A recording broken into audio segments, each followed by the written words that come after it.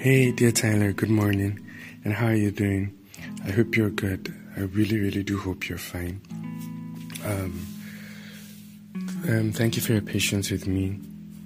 So we're preparing for a live recording for my music director, brother, David Dam. And we've been up and doing, you can't imagine. So somehow, yesterday when I was meant to release the podcast, I was still, conflicted with what to share. And even as at now, there are two thoughts that I have in mind. So what I'll do is that I'll share this one now, and then share the other one on Monday. So it would, I think it would just help me to reconcile the two thoughts, basically, because both of them are like really, really impressed in my heart to share. So the topic for today, right, is walk on water or drown. Walk on water or drown. And the reference for me came from, the story of Jesus walking on water and Peter doing the same. After Jesus had told them that they should go to the other side, he wanted to take out time to pray. And so he told the disciples they should go ahead. He would meet them. There was no record in scripture that maybe the disciples asked Jesus, by what means would you get there? But yeah, that's not the major point of discussion. Now, while the whole story, while they were at sea, right? While they were at sea, storm came, things started going bad. They were just in a whole lot of trouble. As individuals, were in a whole lot of trouble. And then, in the midst of the storm, they saw Jesus walking, and Jesus was basically walking past them. I think that's one of the major shocking facts for me, that Jesus was passing by them. Very, I'm sure he saw them. He knew that they were in trouble. He never made a move. And I say this lightly. And I say it with caution. He never made a move until his name was called. And I think that's a major revelation for us, that, when people say statements or give utter statement like, God knows, God understands, it's very true, right? But he wants to be involved, but he was involved because you invited him. And there are many times that we know God is aware of our issues. We know God is aware of the problems that we face. Yet we want to show him that we've mastered the art of engaging his principles. So he basically looks and is like, okay, so you want my principles more than my person. Just imagine, you want my principles more than my person, so it's fine. And so he stands, and he looks over. But he was walking past them until the disciples actually made mention, called his attention. Not really his attention. I don't think attention is the right word. But they called unto him. And, they're like, Lord, is that you? I was like, yes, it's me. So I can imagine Jesus just standing while the whole wind was tossing their boat, and he was probably at some distance, do you get? Because it was pretty hard for them to recognize him. So he was probably at some distance. And Peter was like, okay, let's make sure. Say, Lord, if you are truly the one, then call me out into the water. He said, okay, come. All of this period, they never really invited Jesus into the boat. Never really invited him into the boat. So Peter steps on water and starts walking towards Jesus, starts living the reality of Jesus. And then all of a sudden he takes his eyes off Jesus and catches a glimpse of the waves and the storm, reminds himself about the situation that he has been, or that he was just pulled out from. And all of a sudden he started to sink.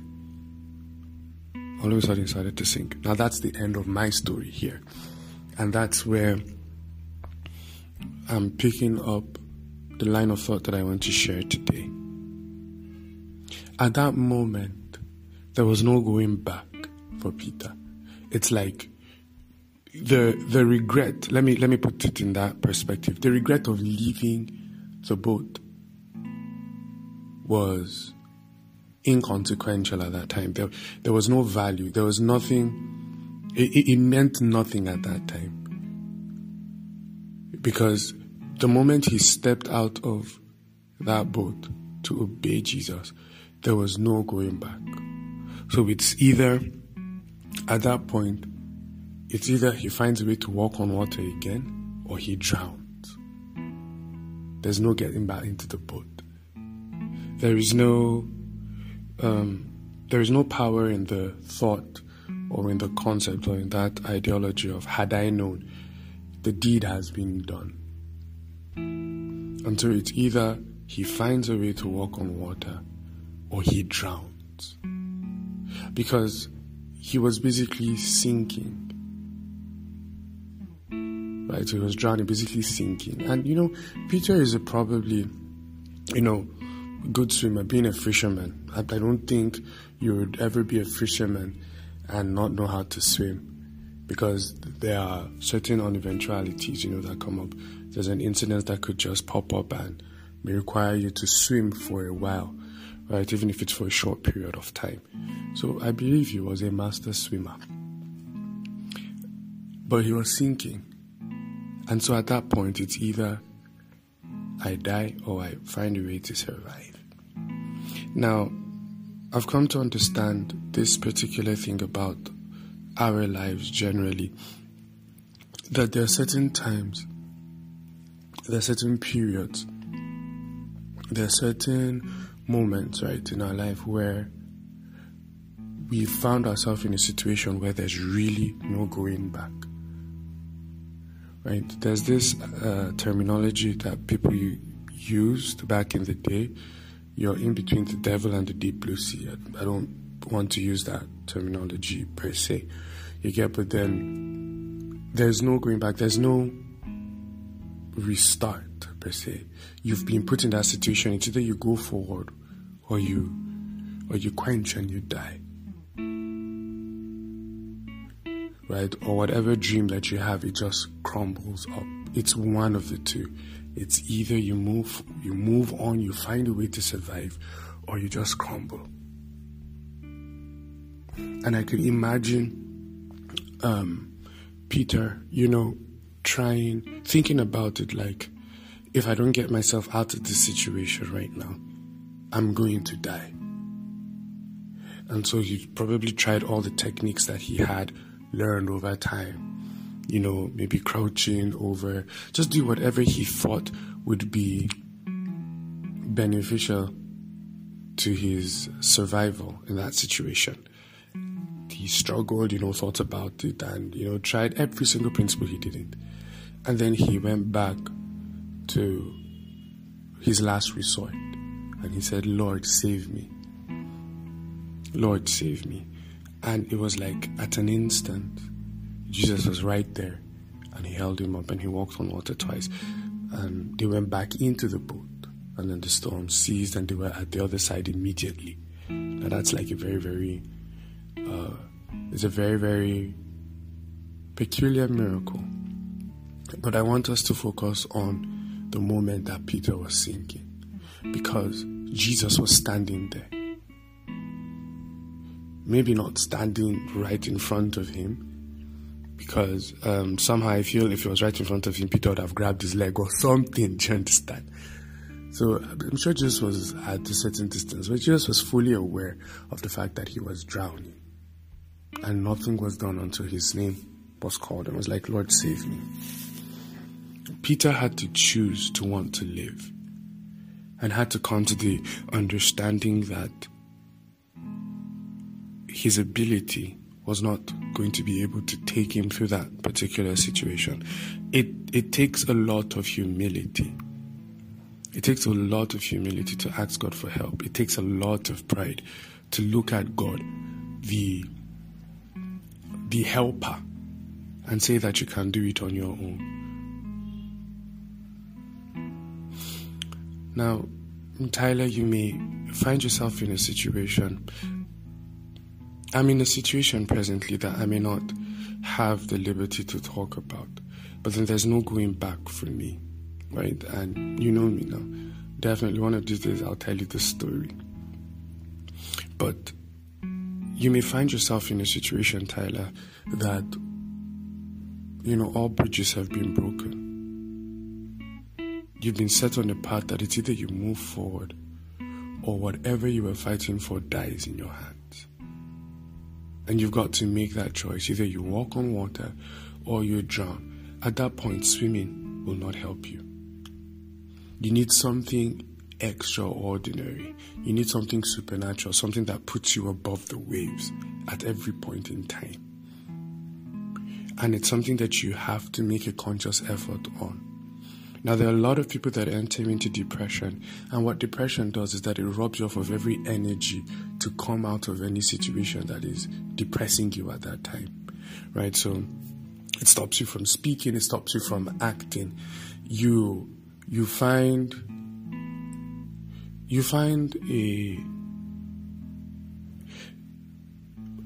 for the lack of a good term, you find an anguishing comfort, right, in the silence of your reminiscing your pain. That's what depression does. What it does is that it keeps you in a position where you would rather feel the pain and stay there instead of fighting through it. Depression gives you reasons as to why you should not try, why you should not speak, why you should not talk, why you should not act. Yeah. And so you may find yourself in a situation that wants to put you in that place. You've got to fight through it. You've got to fight through it.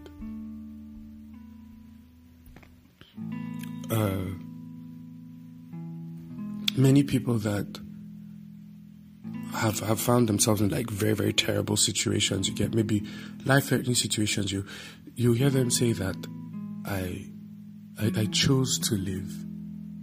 Like I had to fight the concept of death, and I chose to live. There's one of these athletes. I don't know if it's Mo Farah or so.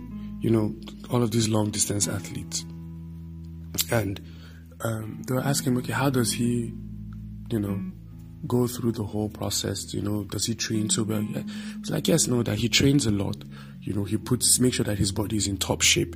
All of those things. He said, but then it gets to a point that your legs literally become weary. Like your legs feel feeble, like you want to give up. And he said that from that moment, you stop running with your legs and you start running with your mind. That you tell yourself that you've got to get out of this situation. And you need something higher than any physical strength can provide. At that point in time, you need something higher than any physical strength can provide. When you see, I think I've watched a few videos of women giving birth, and I salute every woman in this life, because that act alone is I cannot even imagine it's tough. I can only just imagine the pain. But based on some scientific standard, that the pain of childbirth is beyond the threshold of normal human pain. So what makes a woman have that ability to go through it? It's the thought of the promise that she's birthing, that beautiful gift that she's birthing, something else kicks in that is beyond any physical strength. Because if that lady were subjected to that pain on a normal circumstance, there's a high tendency that she would give up. But then something else kicks in. Tyler, you've got to find every single way to survive. You've got to find every single way to survive.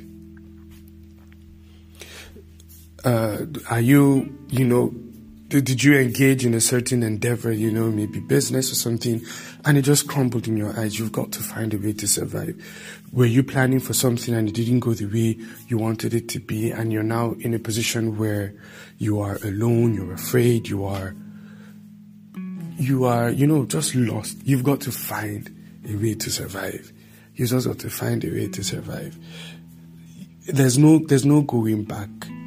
You get, it's not like you could just take a step back and say, no, I'd rather be in the boat. The boat is far gone. Jesus is at the other side. You're in the middle of the sea. It's either you survive or you drown. And like I said, at that point, your skill will take you nowhere. You need something higher than whatever you've been engaging in. And this is the part where God comes in for us. Remember, I said something that it's great humility to look upon the one that can help and cry out for help. And it's enormous pride to look upon the one that can help and say that you would rather do things yourself. I think one of the challenges that we've had generally, and let me speak for myself, and for those of us that are listening, maybe some of us that can attest to it, we may have like similar perception. Do you get? One of the challenges that I have had over time is the need to impress, where your ability to perform well gives you a certain commendation, it grants you a certain level of acceptance. Do you get? So, my dad, an amazing man. He was serious workaholic, and he still is.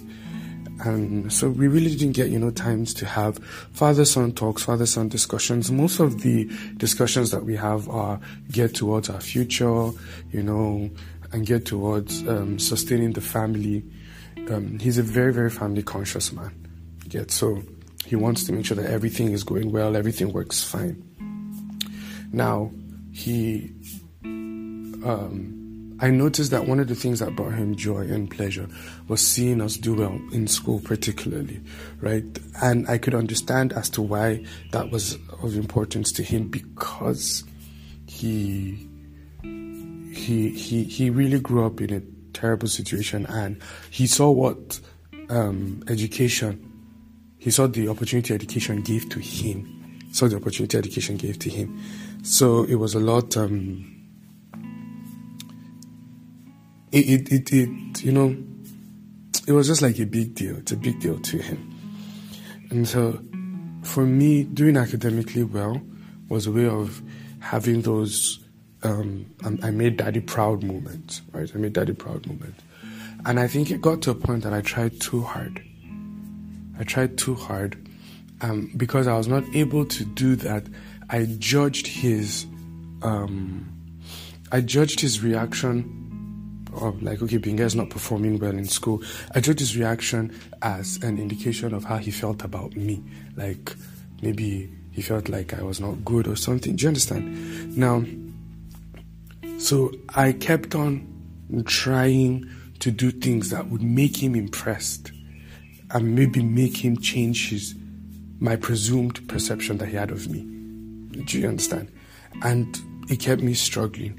Now, I carried that same notion into my relationship with God, where there are times where you need the hand of God. I just look at God, I'm like, okay, Lord, I'm going to fix it.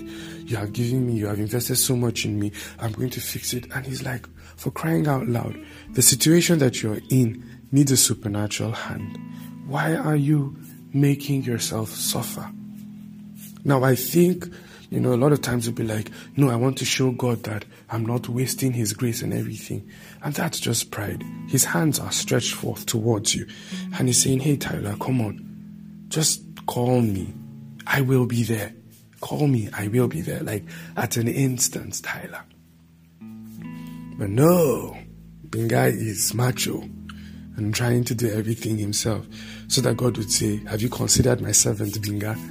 And, where God says, through the writer of Hebrews in 4:16, Hebrews 4:16 says, come boldly to the throne of grace that you may obtain grace and mercy, in time of need. He knows that we need it, but it's about our boldness, coming before him or calling him into that situation.